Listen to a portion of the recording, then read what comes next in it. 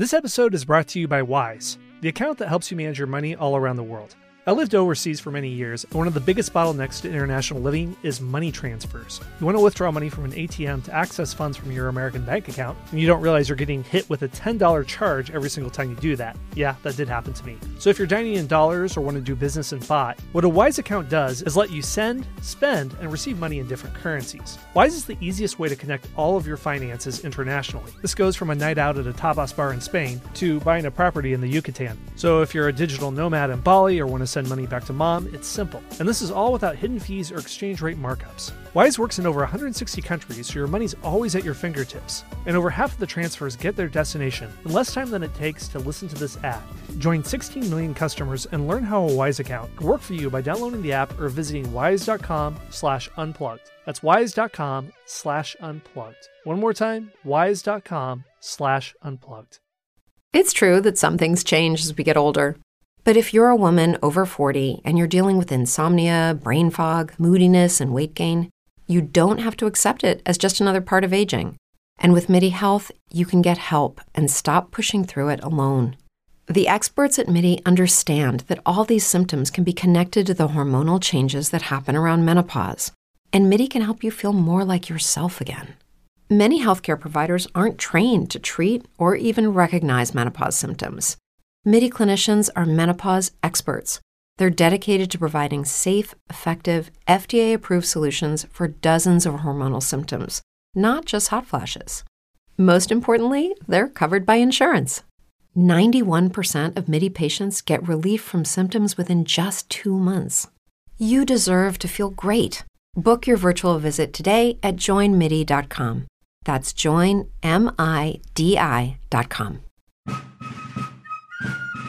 Welcome to the History Unplugged podcast, the unscripted show that celebrates unsung heroes, myth-busts historical lies, and rediscovers the forgotten stories that changed our world.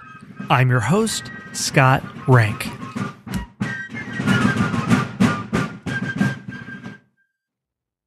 Welcome, everyone, back to our series on the most important battles in the Civil War. We're now looking at the Battle of Antietam. We're back with General McClellan, who he makes a mountain out of a molehill, probably better than any other general we could ever imagine. He's constantly overestimating troop strength of the Confederates. His idea of hope for the best, plan for the worst, he believes in, but he believes to a ridiculous extreme. And there's a quote by Lincoln that I think will kick off this discussion very well because it encapsulates a lot of the blunders that we're going to see in this campaign. Lincoln remarked in the lead up to the Battle of Antietam that if McClellan were miraculously given 100,000 reinforcements to advance on Richmond, and keep in mind at this point, he's practically on the doorstep of Richmond, and McClellan would claim that 100,000 reinforcements were necessary in order to go up against 200,000 troops, he would then telegraph that he had certain information that the enemy had 400,000 men, and he could not advance without reinforcements. So McClellan is eternally overestimating the troop size of the Confederates. So, James, tell us about the background of this battle. Okay, so like you implied, we left McClellan. He had been driven back. As you said, he was on the doorstep of Richmond. His troops could hear the church bells ringing and the clocks chiming, and the commander for the Confederates had been a man named Joseph Johnston, who was a competent Army commander. He wasn't bad, but he got hurt during one of the battles when McClellan was heading toward Richmond, and he was replaced by a fella named Robert E. Lee, who we all have heard of, and we know, most of us know quite a bit about Robert E. Lee, or at least some. Robert E. Lee went on the offensive. He was a very aggressive, offensive-minded general, and he attacked McClellan pretty much every day for about 7 days. They called the battle the 7 days. And McClellan, even though the Confederates lost almost every battle during the 7 days, McClellan continued to retreat. And finally, he ends up pretty much at the very tip of the peninsula, the Virginia Peninsula between the York and the James Rivers. Actually, he ends up at a place called Harrison's Landing, but that's not important. The point is that Lee had driven McClellan way back from Richmond, and McClellan is not going to do anything else. He's done. He's just going to sit there. So and eventually he is going to be ordered back to Washington. But in the meantime, Lincoln comes up with another idea. And what Lincoln does is he's going to gather up. There had been several small armies north of Richmond. There had been one under the command of Irvin McDowell, another one in the Shenandoah Valley, another one in Western Virginia. Lincoln decides to combine all these and make a second army. He knows McClellan is pretty much useless at this point, that he's not going to get any more offensive action out of McClellan. So he creates the second army called the Army of Virginia, and it's stationed, appropriately enough, in Northern Virginia. And he decides to bring over a new commander. He doesn't actually technically fire McClellan. McClellan is still the commander of the Army of the Potomac. It's just that the Army of the Potomac is sitting there doing nothing. So Lincoln sends for a man in the West, a general named John Pope. John Pope had some success in the West. He had captured Island Number 10 on the Mississippi River.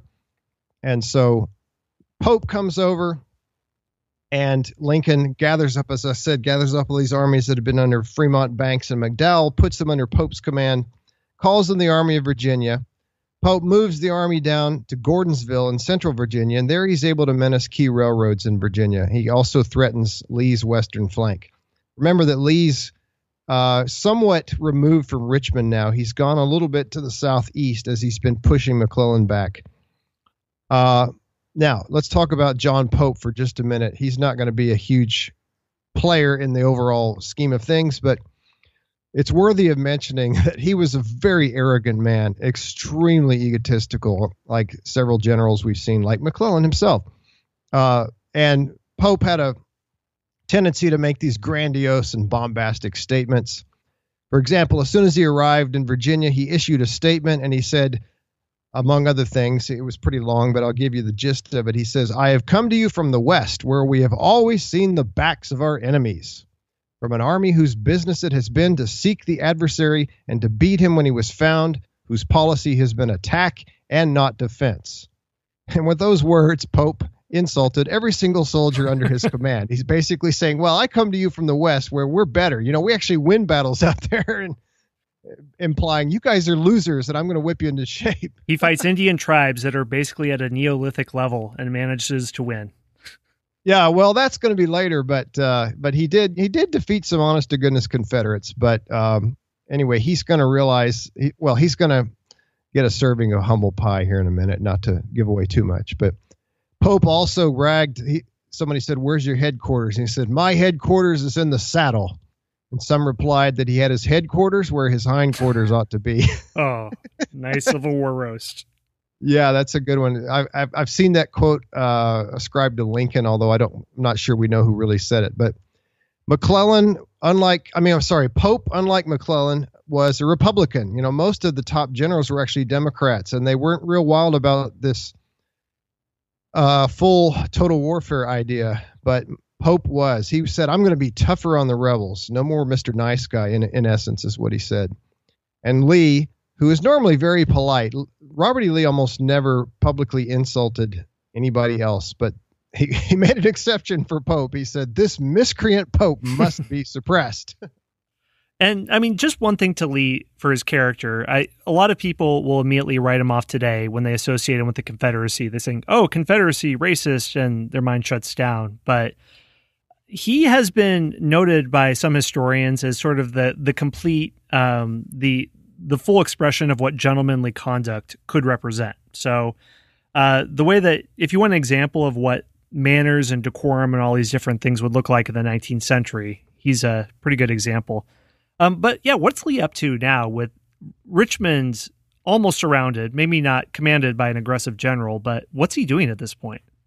Well, I mean, Richmond's not, you can't really say surrounded anymore because McClellan just kept retreating. I mean, he had it almost surrounded, and then he unsurrounded it. But Lee, like I said, Lee pushed McClellan way back up against the river. And he just sensed that McClellan was done. He understood McClellan. One thing about Lee is he had an uncanny ability to almost read the mind of his opponents. It was really amazing. And so what he does is he divides his army into two corps. Okay, and if you remember way back when we talked about what a corps is, a regiment on paper has 1,000 men, and probably I'd say the average regiment at this point in the war is about 500. So a regiment is 500. A brigade has 2 to 4 regiments, so let's average that out and say 1,500.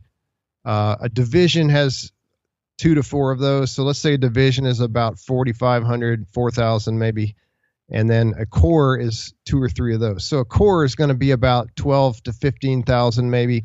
So in this case, Jackson gets one corps and Longstreet gets the other corps. So those are Lee's chief 2 lieutenants, his right arm and his left arm, so to speak. It may have been more than 15,000. I'm not sure exactly how many soldiers, but he gives about half of his army to Jackson, Stonewall Jackson, and he sends him north to deal with Pope. In other words, when he said this miscreant Pope must be suppressed, he's not just going to talk about it, he's going to do it. So he sends Jackson up north to deal with Pope. Pope is near the old Bull Run battlefield, or Manassas. Lee and Longstreet stay behind to watch McClellan, who is still at Harrison's Landing, which again is right up against one of the rivers. So they're just going to make sure McClellan doesn't get any funny ideas, but this is McClellan, right? He's not going to do anything. But just in case, you don't want to leave Richmond completely unguarded. So Lee breaks a fundamental rule of warfare at the time, and he does this again and again and again. And the funny thing is he almost always gets away with it. Maybe always gets away with it. And the rule is you never divide your army in the face of a superior foe, or I should say a foe of superior strength. McClellan is not a superior foe in terms of general ability, but McClellan has more guys than Lee. But of course, as you mentioned earlier, McClellan thinks Lee has twice as many as he has. But Lee is going to divide his army and send half of it up to deal with General John Pope. On August 9th, he runs into Pope's advance guards, and he defeats them in a battle called Cedar Mountain. The Federals pulled back. They retreat, which is what kind of the Union Army's greatest talent at this point, at least in the East, not in the West. But and Lee gets word that McClellan and the Army of the Potomac are being recalled to Washington. So then McClellan's leaving. He's bugging out on Lincoln's orders. So that frees up Lee to send his other corps, commanded by James Longstreet, north to unite with Jackson. So the whole army now is north of Richmond instead of to the east of Richmond. They go up north, and the whole army is going to take on Pope's Army of the Virginia while McClellan's guys are taking a boat trip back to Washington. Lee once again divides his army, and he sends Stonewall Jackson around Pope's right flank, which is, obviously the Confederate left. Jackson gets around Pope's army, he reaches his rear, and he captures an enormous supply depot at Manassas Junction. And I'll just go ahead with the battle now. Returning to the site of the first Confederate victory. Yeah, it's like we're going to have deja vu here. It's do-over. And, of course, you have a different Union commander now and a different Confederate commander. So let's see what happens. On August 29th, Pope realizes Jackson is behind him, so he turns around and attacks Jackson. And McClellan is back in Washington now, but he refuses to send 2 corps to aid Pope. Pope asks for reinforcements, and McClellan, the man who always is demanding reinforcements, he won't send reinforcements when he's being asked for them. General McDowell, who had been the overall commander on the Union side at First Bull Run, he's now a subordinate commander. He fumbles and messes up and doesn't do a good job. He's inept. And another corps commander named Fitzjohn Porter disobeys a direct order from Pope to attack. In other words, General Pope says, General Porter, I want you to march into place and launch an attack. And Porter just says, no, I'm not going to do it. Can you imagine that? Just no. By the way, I should add that Porter later will be court-martialed and kicked out of the army for this. Rightly so, I think. But anyway, so Pope is fighting Jackson, and then he gets hit on his other side by James Longstreet, and they drive the Federals from the field. Once again, it's almost like history repeats itself. The layout of the battle is a little bit different from First Bull Run, and it's a much bigger battle. There's many more casualties. There's many more people fighting on each side, but the result is the same. The Federal troops retreat all the way back to Washington. I will say that this time it wasn't a rout. We saw last time a while back in the first Battle of Bull Run that the federal troops pretty much skedaddled. Most of them threw all their stuff away and ran for their lives. Well, this time it's a little bit more orderly retreat. But by the end, the Confederates have 9,000 casualties, while the Federals have 16,000. So the Bluecoats lose almost twice as many men killed, captured, and wounded as the Confederates. It's another total disaster for the Union Army. They just had disaster after disaster. Well, Lincoln decides this guy Pope, he obviously doesn't know what he's doing. And we have to be fair. It wasn't really completely Pope's fault. If he had gotten those reinforcements from McClellan, if his subordinate commanders had done their jobs, like how about obey my orders? That would be helpful. Right. Yeah, it always helps when somebody doesn't just sit there.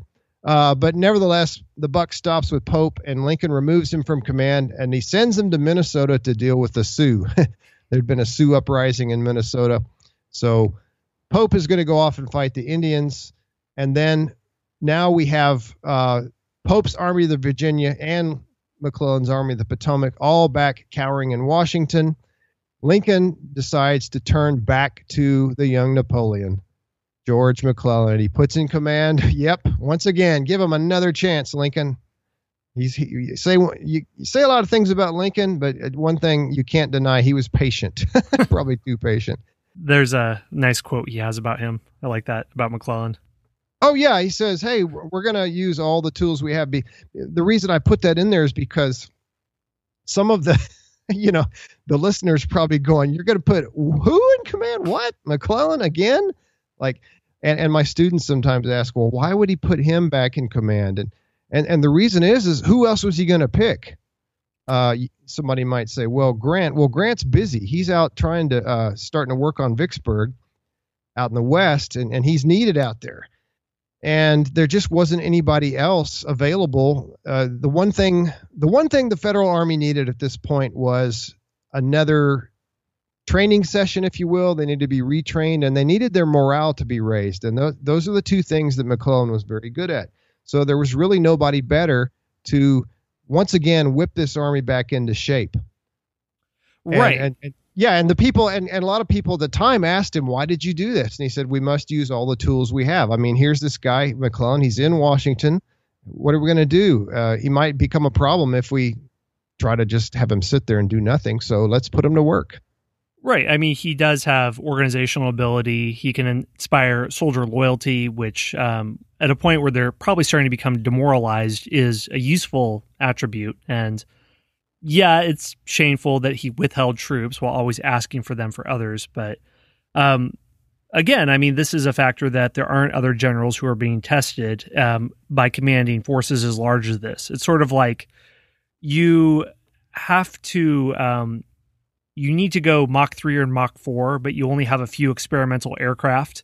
One of them keeps malfunctioning, but you're not really sure if you want to test out another experimental aircraft that might completely disintegrate. So these are the difficulties that they have at this point. Yeah, sometimes you just got to dance with the one that brung you, as we say in the South. Yeah, I mean, bring out the Southernisms. If we're in the Civil War, now's the time to do as much as you can.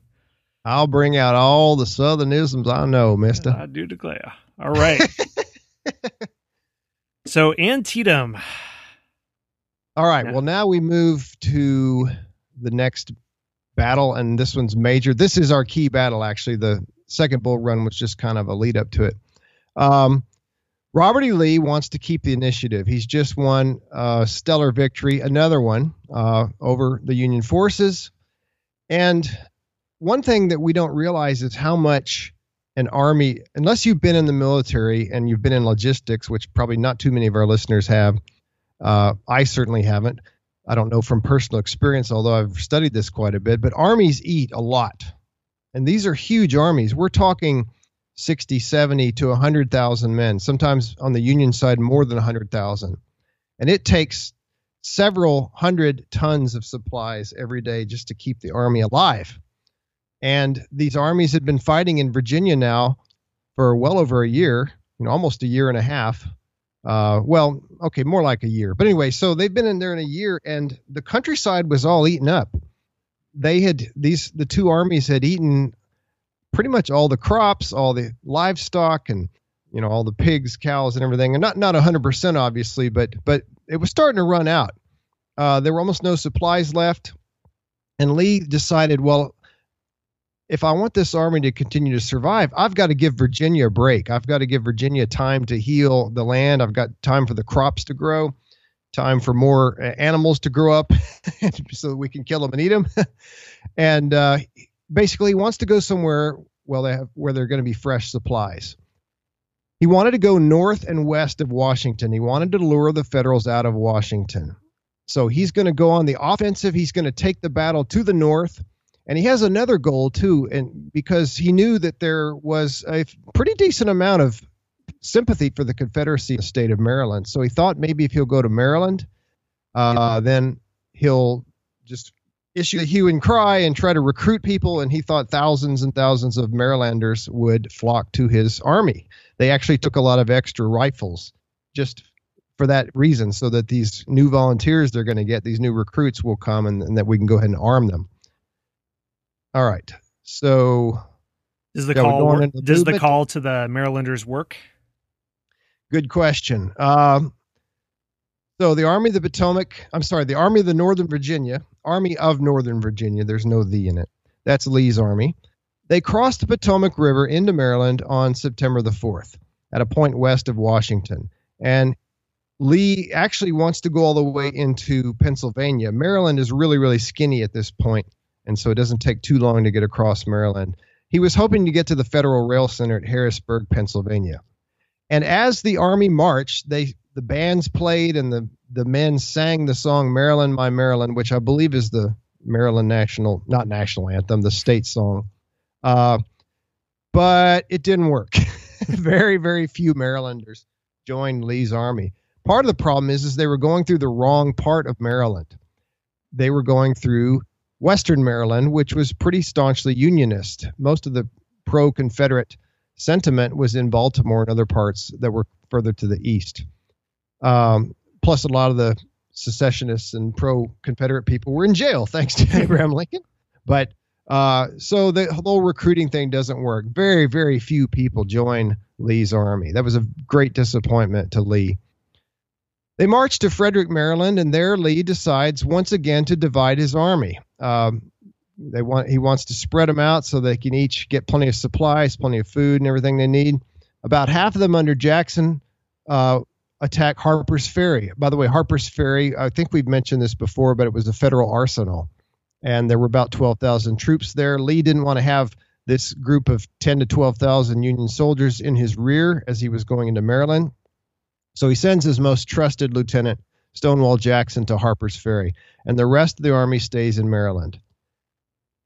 Now, this is an interesting situation. It's hard to imagine. This is just shocking, and it blows my mind every time I think about it. But during this campaign, during this march from Virginia into Maryland, between 1/3 and 1/2 of Lee's army fell out of the ranks, just disappeared, just walked away, ran away, whatever.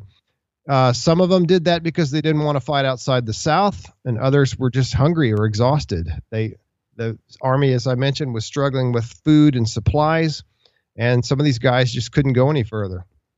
And then something very interesting happens. One of the great stories of the war. On September 13, a couple of federal soldiers are going through this area where Lee's army had been just a few days before. It's in Frederick, Maryland, if I remember correctly. And they find a bunch of cigars, and they think, oh, cool, cigars, man, we can smoke them. But they've got a piece of paper wrapped around them. And so they unwrap the paper, and they look at it, and they say, what is this? And they realize very quickly it looks like some kind of orders, and it's signed by Robert E. Lee. What could this be? So they run it to their captain, and he runs it up to the colonel, and the colonel runs it to the brigadier general, and so on. And this piece of paper works its way all the way up to General McClellan. And McClellan realizes that this is a copy. It's a complete copy of Lee's marching orders.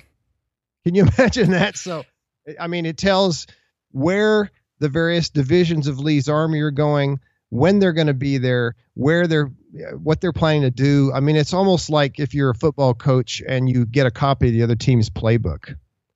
I mean, it's just a gift, almost like a gift from above. It's simply amazing. McClellan can't believe his luck, and he realizes that Lee has divided his army. And so McClellan, if he could move fast and if he could pounce on each piece of the army, he could destroy this army. McClellan even says, he turns to an aide and he says, "Here is a paper with which, if I cannot whip Bobby Lee, I will be willing to go home." Strong words. Yeah, I know. Famous last words. Let's see how that works out for him. All right. So let's see if he's going to whip Bobby Lee. He goes after Lee a little more quickly than usual, but this is McClellan, right? So it's still not quickly. And so a small number, we have a little bit of a skirmish, just a small clash between some Federal and Confederate soldiers. And by the way, Lee finds out about McClellan finding his orders. And so Lee's trying to bring his army back together as quickly as possible. Meanwhile, Jackson is he's attacking the garrison at Harper's Ferry, and the garrison surrenders on the 15th. Jackson takes 12,000 Union prisoners. Lee orders him to march to the town of Sharpsburg, Maryland, and meet him there. And the rest of the Confederate army, which is about 30,000 to 35,000 men, they take up positions on the crest of a ridge near the town. The Potomac was at their back. So always kind of a little bit risky to position yourself so that your back is up to a river because you don't have anywhere to go to retreat. There was one ford, but only one place where they could cross it. And in their front ran a creek called Antietam. Hey everyone, Scott here. We're going to take a very short break for a word from our sponsors. It's true that some things change as we get older. But if you're a woman over 40 and you're dealing with insomnia, brain fog, moodiness, and weight gain, you don't have to accept it as just another part of aging. And with MIDI Health, you can get help and stop pushing through it alone. The experts at MIDI understand that all these symptoms can be connected to the hormonal changes that happen around menopause. And MIDI can help you feel more like yourself again. Many healthcare providers aren't trained to treat or even recognize menopause symptoms. MIDI clinicians are menopause experts. They're dedicated to providing safe, effective, FDA-approved solutions for dozens of hormonal symptoms, not just hot flashes. Most importantly, they're covered by insurance. 91% of MIDI patients get relief from symptoms within just 2 months. You deserve to feel great. Book your virtual visit today at joinmidi.com. That's joinmidi.com.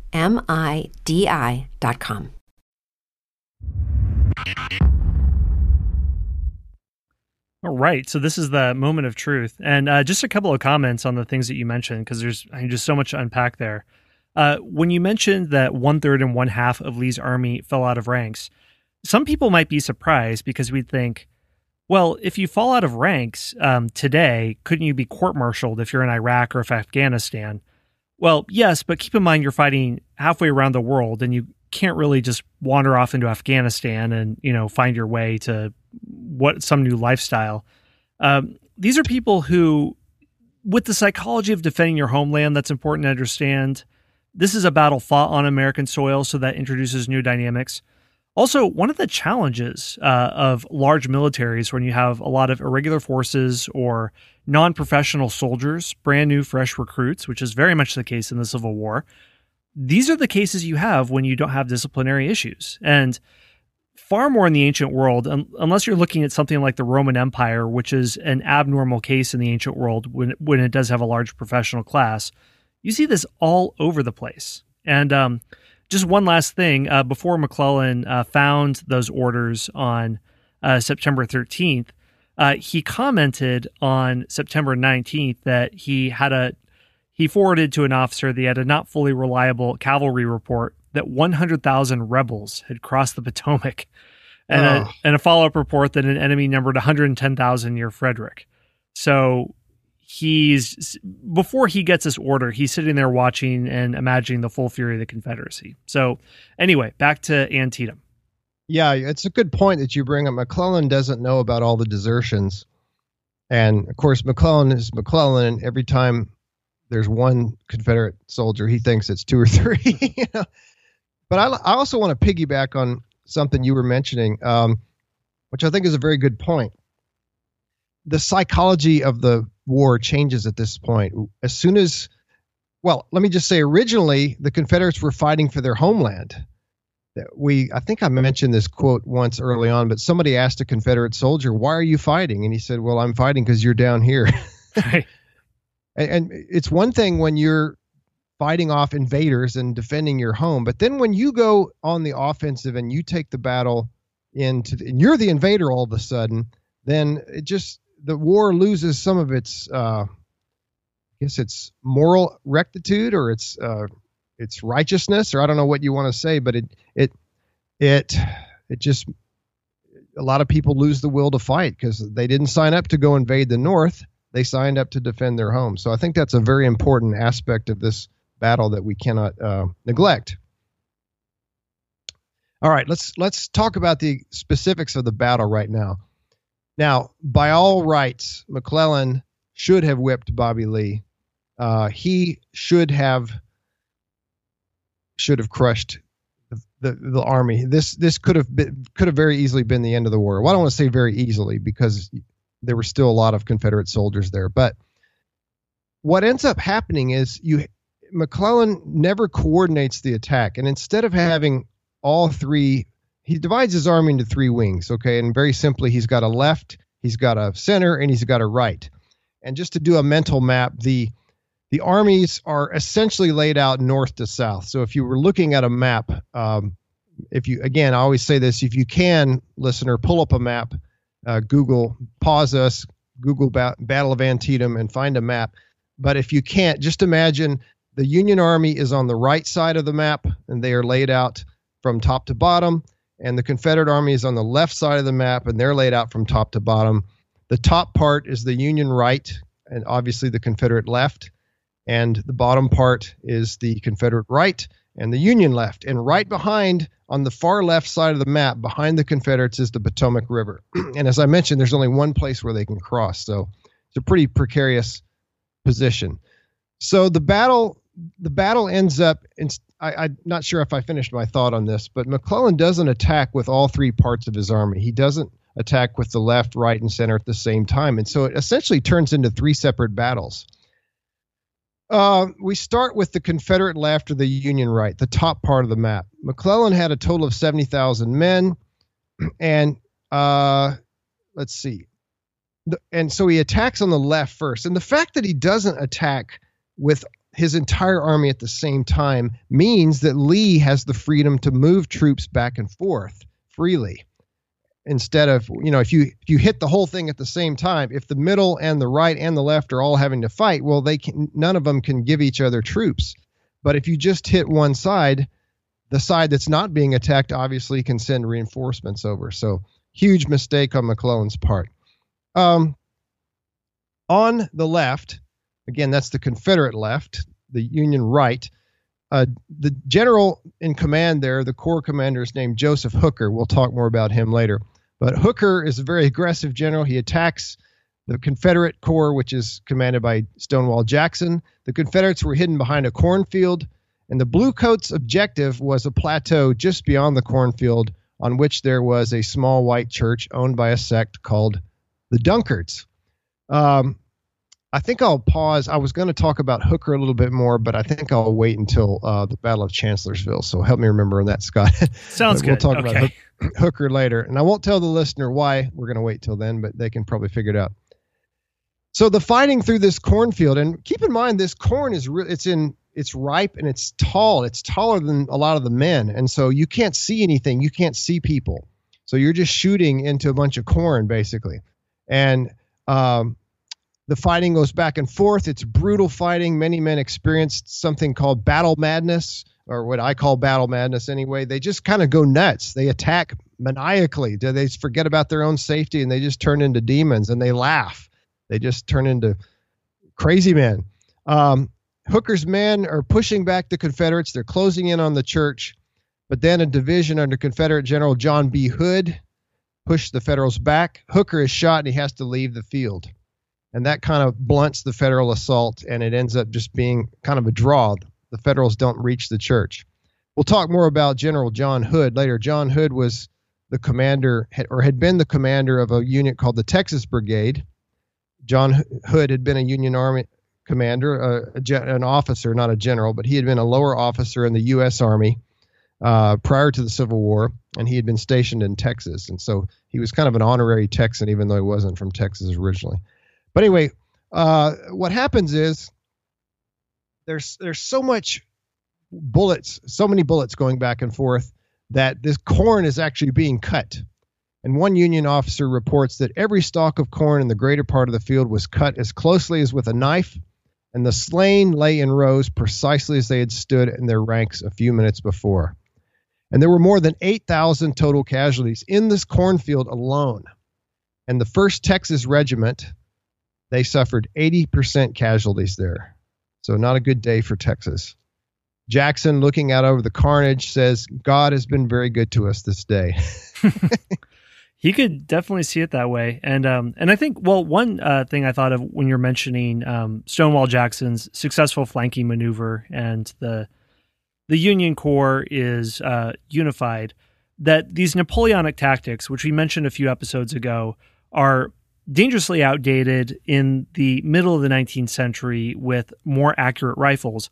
However, there's still components of it that can be successful, and I think Stonewall Jackson is someone who does use them well. He splits up his forces, but that's classic Napoleon. You have a weaker force occupy a bigger force, and then you do a flanking maneuver, which requires a very competent general who's aggressive and can have some well-trained troops, which for the most time he seems to fit that criteria. And with the lumbering Union forces, they're sort of like the Anglo-Dutch alliance or the Prussians. They're moving so slowly that Napoleon can pick them off. So in some ways, this is analogous where a Napoleonic tactic can be used well, but that's one time it uses well versus the many times it just leads to a needless loss of life. Yeah, absolutely. I mean, Jackson was the anti-McClellan. I mean, he was a master of traveling light, moving fast, surprising the enemy, popping up all of a sudden where, oh my gosh, where'd he come from? And so that's really, we're going to see that again and again and again. Surprise was very important to Jackson. We read a quote last time, or I don't know which episode it was. It was 2 or 3 episodes ago where Jackson said, always mystify, surprise, and mislead your enemy. And that's exactly what he liked to do. Plus, he was very much, it's just kind of a very, very religious man, very much an Old Testament kind of guy, like a modern day Joshua where, just kill them all, and God will bless us. Okay, so let's move over to the Confederate Center now, which, of course, not surprisingly, is also the Union Center. Imagine that. In the center of the battlefield, the rebels had dug in a sunken road. It had been a wagon trail from a long time ago, and back then, obviously, you didn't have paving or anything, or at least you didn't most of the time. And so the road had gotten lower and lower and had sunk in. And so it serves as a ready-made trench. Lee orders that the position be held at all cost. The Federals attack, and they get really, really close. And when they're just a few yards away, the Confederate commander, whose name was John B. Gordon, he orders his troops to fire. The Bluecoats retreated, and they keep coming back once, twice, 3 times, 4 times, 5 times. Their commander was killed, and Gordon, the Confederate commander, was shot 5 times. Ouch. And there were so many bodies in this lane, so much blood was spilt in this sunken road that the Confederates gave it the name the Bloody Lane. And the Confederate line was just about to break. And the Union was just about to break through the center, and all of a sudden McClellan orders the attack to stop. He tells a subordinate asks him, should I send in the reserves? Can I go in? And he says, no, it wouldn't be prudent. Can you imagine that? Snatching defeat from the jaws of victory. Absolutely. Yeah. I mean, what is this? Wouldn't be prudent. Not going to do it. It's like shades of Dana Carvey imitating George Bush. Wouldn't be prudent.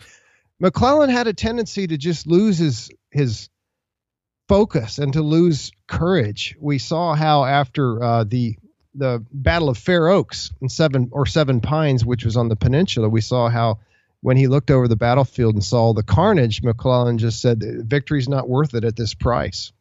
He didn't have the ability to just shake it off. And I know that's got to be incredibly hard when you look around and you see thousands of your soldiers who were alive 1 hour, 2 hours ago, and now they're dead. And it's because of you. It's because of your orders. I mean, that's got to be incredibly hard. But like Robert E. Lee said, a good general has to be able to love his army, but at the same time order the destruction of the thing that he loves. And McClellan just couldn't do that. And it might seem like we're beating a dead horse here, but really this is the historical record, so bear with us. And James and I discussed elsewhere that if you watch Band of Brothers, which I always highly recommend, and if you have Amazon, Yes. it's there completely for free. But in the very first episode, Easy Company of the 101st Airborne Division, the paratroopers who land on the other side of the beaches of Normandy, they land before D-Day. The first episode, they're being trained by Lieutenant, I think, played by David Schwimmer, who does an excellent job drilling them into combat readiness. But when it comes to actually working on the field and drilling on the field, he is completely inept and fails. And that's the analogy we saw there. So a good flesh and blood example of McClellan, if you'd like to see something, watch that first episode of Band of Brothers, and maybe that can give you more of an idea of what we're talking about here. Exactly. So now moving on to the Confederate right or the Union left, there was a Union Corps commanded by a man named Ambrose Burnside, and we'll talk more about him later. He's also an interesting guy. So many colorful characters in the Civil War. I love it. But Burnside's job was to cross a stone bridge that crossed Antietam Creek. So he was supposed to march his corps across this bridge and get to the Confederate right and hopefully turn the Confederate right. Problem is, there were a lot of Confederate sharpshooters, and a sharpshooter, once again, is just, today we would call it a sniper, but they called them sharpshooters back then. He had 12,000 men against only 400 rebels. But the rebels not only had sharpshooters on a hill nearby, but they had 12 cannon. And so it's very hard to get 12,000 men across a single stone bridge, especially when you're being shot at by 12 cannon and hundreds of sharpshooters. And so the Confederates, all this time, they're pouring down withering fire into the rebels. The rebels just, into the Federals. The Federals, or the Union, they just can't get across that bridge. They try and they try again, and they're just getting devastated. Finally they do after 3 hours. It takes 3 hours for them to get across the bridge. Burnside's soldiers push the Confederates back toward the road that led to the ford across the Potomac. So remember, there's only one ford that the Confederate Army could use to escape if they need to escape. And the Union soldiers are just about to cut off that route of escape. And it looks like disaster is looming for the Confederates, but at the last minute, and you cannot make this stuff up, this is like something out of Hollywood. At the last minute, the very last Confederate division of Jackson's, who had been at Harper's Ferry, and they're under a man named A.P. Hill, they arrive from Harper's Ferry. They get there just in the nick of time, and they protect the road, and they stop the Union advance. Hill's arrival, which had been after a forced march, by the way. A forced march is just like you don't stop. You march as fast as you can, night and day. And this saves Lee's army. Burnside asks McClellan for reinforcements, but can you guess what McClellan said? Well, sure, here, I'll send you 20,000 more guys. Wrong. I don't think he said this time wouldn't be prudent, but he said no. So once again, this chance to cut off the Confederate Army and basically trap them against the Potomac River fails. All right, so the outcome. Let's talk about the outcome, and then we'll wrap up McClellan. We'll put him to bed finally. McClellan in this battle, he did not even use 25% of his army. The Federals pushed the Confederates almost back to the river, as I mentioned, but in the end, they just always seemed to fail. And this battle is the bloodiest single day in American history. 10,500 Confederates were casualties. By the way, that's 1/3 of Lee's army, with about 1,600 killed. 12,500 Federals fell, and 2,100 killed. So you can see, once again, the Union loses more troops. And this is twice the number of American casualties at D-Day, just to put that in perspective. So a total of about 23,000 Americans are either killed or wounded or missing. That's just an amazingly bloody day. We'd had several bloody battles before this, but this takes the cake. At Bloody Lane, the sunken road that I mentioned, one officer claimed to have walked 100 yards over bodies without touching the ground. We've seen that before at Shiloh. Just so much killing, so much carnage that you can't even hardly go anywhere without stepping on a body. Now, Lee remained on the field on the 18th. The two sides exchanged wounded, and then Lee and McClellan does nothing to stop, or almost nothing to stop him. Lee goes back across the Potomac and retreats into Virginia. So Lee gets away. McClellan lets him off scot-free. And there you go. So that's the Battle of Antietam in a nutshell. Hey everyone, Scott here. One more brief word from our sponsors. Brain fog, insomnia, moodiness, weight gain. Maybe you think they're just part of getting older, but MIDI Health understands that for women over 40, they can all connect to menopause. It's at the root of dozens of symptoms we experience, not just hot flashes. MIDI clinicians are menopause experts, offering safe, effective, FDA-approved solutions covered by insurance. 91% of MIDI patients get relief from symptoms within just 2 months. Book your virtual visit today at joinmidi.com. If you're a woman over 40 dealing with hot flashes, insomnia, brain fog, moodiness, or weight gain, you don't have to accept it as just another part of aging. The experts at MIDI Health know all these symptoms can be connected to the hormonal changes of menopause, and MIDI can help with safe, effective, FDA-approved solutions covered by insurance. 91% of MIDI patients get relief from symptoms within just 2 months. Book your virtual visit today at joinmidi.com.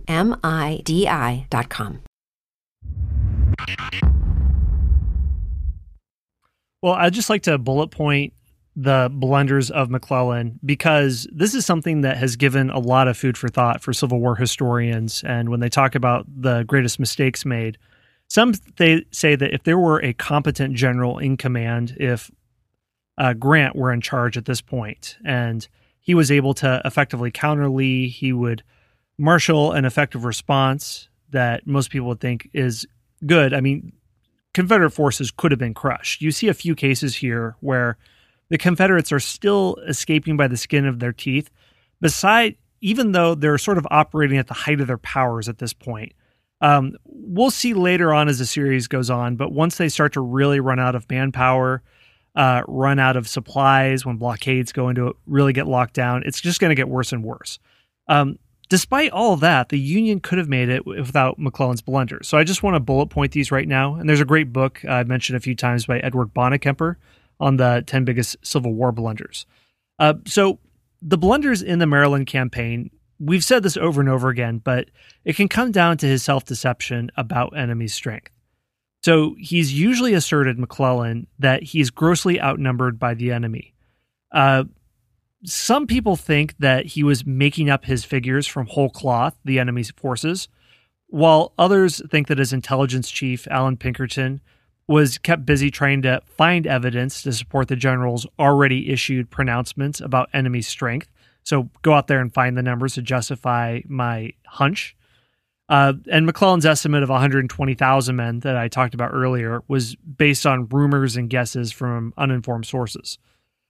So here are just some of the main blunders here.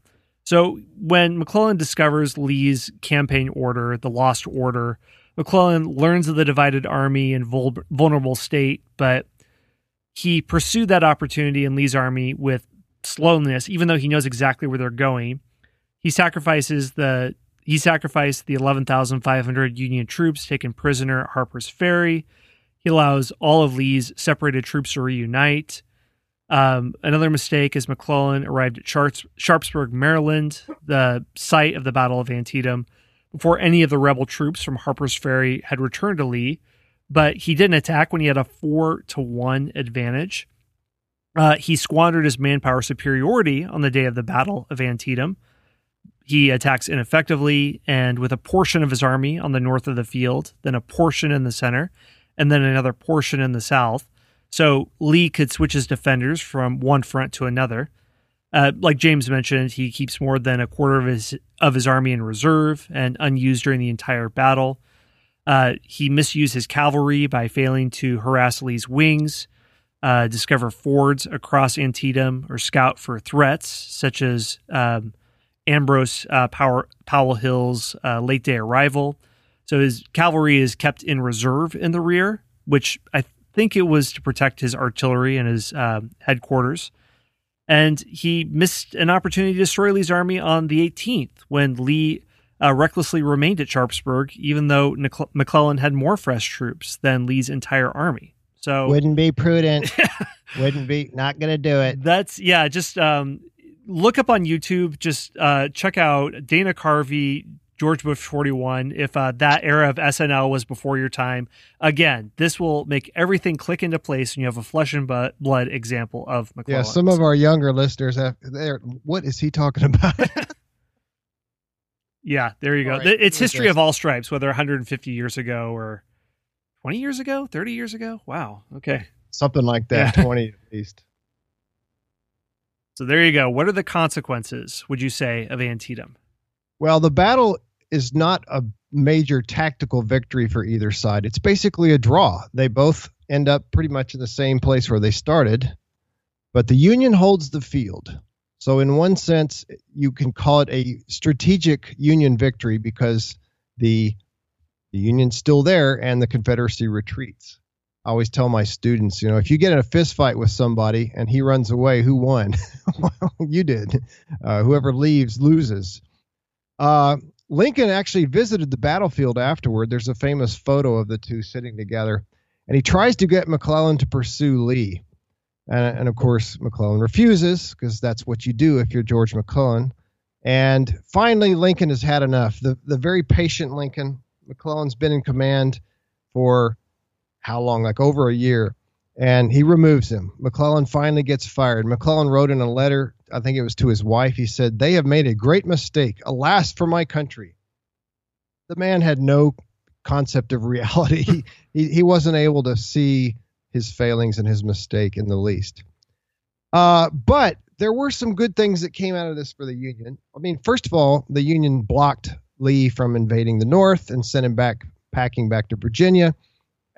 Although they should have done more. They should have destroyed the army, but at least we got them out of the North. They're not that close to Washington anymore. And this victory, first of all, one thing it does is it has international ramifications. It persuades the British not to get involved in the war. The British government had been thinking about offering mediation or even possibly aiding the South.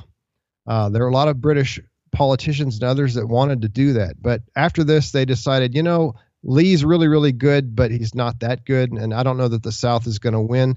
Britain doesn't want to back a loser, so they decide not to.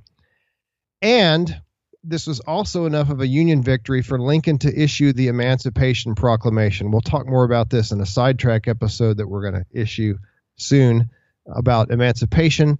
But suffice it to say for now, that Lincoln did not want to issue the Emancipation Proclamation freeing the slaves in areas under rebellion until after the Union had won a victory. And so this is the closest thing he's going to get probably for a while. So he realizes, okay, here's my chance. And the fact that the Union is going to change the war now for it was originally just a war to preserve the Union, to reunite the Union. Now it becomes a war to do that and to destroy slavery. And that's going to make it even harder for Britain to come in on the side of the South, and France too, I might add, because Britain was very anti-slavery. They had abolished slavery themselves. They can't go in and aid a side that's fighting to preserve slavery. So this is a real coup for Lincoln in the North. And for this reason, many modern scholars actually call this battle the turning point of the war. For a long time, a lot of people said Gettysburg was the turning point of the war. But now scholars have a tendency to say, well, Gettysburg doesn't really accomplish all that much. And we'll see what happens with that later. But for example, there's a teaching company course called Turning Points in American History. And one of the turning points is the Battle of Antietam, not the Battle of Gettysburg. There's another lecture series called, what is it called? Like Myths, Correcting American History Myths or something like that. Great myths. And the myth, there's a whole lecture on the myth of Gettysburg being a turning point. That professor also argues that Antietam is the turning point. I personally, my viewpoint on that is that there's not just one single turning point. There's several turning points, and I think this is one of many. But this is a very important one because, again, this is going to lead to emancipation, which makes it impossible for France and Britain to jump in on the side of the South. And that's all I got. And that's a good point too, that with the British not mediating, and we have to keep in mind with the Civil War, it's not just the battles that are guiding these affairs. This series we're doing is about the most important battles, so that's what we're focusing on. But history in all of its complexity would not want to be so reductionist that you're leaving out social issues, economics, international diplomacy. So the South believing that, well, we have cash crops, we have bumper crops, and we'll continue to sell to the British because they so need our precious cotton. Well, this is an emerging age of globalization, if you want to call it that, where there are other markets that, yeah, it's more pricey, but they can still get by. And like James said, this is a turning point, and this partly has to do for military reasons. And maybe that's why Gettysburg looks so attractive, because from a purely military standpoint, you could see it that way. But when you take into fact these other non-military matters, and even some people call Vicksburg a turning point as well, in addition. Oh, yeah, definitely. Yeah, and we'll talk about that more on the effect of Vicksburg and what that has to do with the South's access to resources. So war is complex. A total war is very complicated. There are many moving parts, so we don't want to leave that out. With that in mind, we thought that it would be useful to dig much deeper into emancipation, because this is an issue that has been simmering for decades. And so we're going to devote a whole episode to that in the next episode in this series. All right, well, that was the episode for today. Thank you so much for listening, and I hope you enjoyed it. First of all, I'd like to thank the Knowlton's Rangers, and especially our spy masters, Baron Freyza, Carl from Norway, Chris from Maine, and Melissa Sarnowski, and I'll explain what that means in a second. If you want to support the show and help me keep producing this content, there are 4 easy ways for you to do it. 1, subscribe to the show and leave us a review on Apple Podcasts. If you want to do that, you can go to historyunpluggedpodcast.com, and there you'll find instructions. 2, join our Facebook group, which you can find if you just search for History Unplugged. And please like and share posts that I put up about new episodes. 3, submit a question to me so that I can answer it on air. You can email me at info@historyonthenet.com or leave a voicemail. And again, go to historyunpluggedpodcast.com and you'll find instructions. Lastly, and I think this one is the best, is to become one of the Knowlton's Rangers. The Knowlton's Rangers were an elite reconnaissance and espionage detachment of the Continental Army in the Revolutionary War, but it's also the name of the History Unplugged membership program. Learn how to join by going to patreon.com/unplugged. So here's what you get if you become one of the Knowlton's Rangers. If you join at the level of Scout, you can get early access to new podcast episodes, along with enjoying absolutely every single episode of the History Unplugged podcast ad-free. All 270 and counting episodes. If you join at the level of Intelligence Officer, you can also get access to premium episodes, like a multi-part series on the life of Audie Murphy, the most decorated combat soldier in World War II, or the 10-part series Ottoman Lives, a series that looks at the cast of characters that made up the Ottoman Empire, such as the Sultan, the Eunuch, the harem servant girl, and the soldier. And finally, if you join at the level of Spy Master, you get all the same stuff as the Scouts and Intelligence Officers, but you also get a shout-out to you and or your business at the end of each episode, a 3-pack of hardcover history books, plus you will be put at the very front of the line for me to answer your question about history, and I can guarantee I will dedicate an episode that's about an hour long or so to your question. Sign up at patreon.com/unplugged. Again, that's patreon.com/unplugged. Anyway, those are the ways you can help out the show. Thank you so much for your support. Thanks for listening to the History Unplugged podcast. Be sure to subscribe to the show to get your daily dose of all things history related, from ancient Greece to the Cold War. We'll see you next time at the History Unplugged podcast.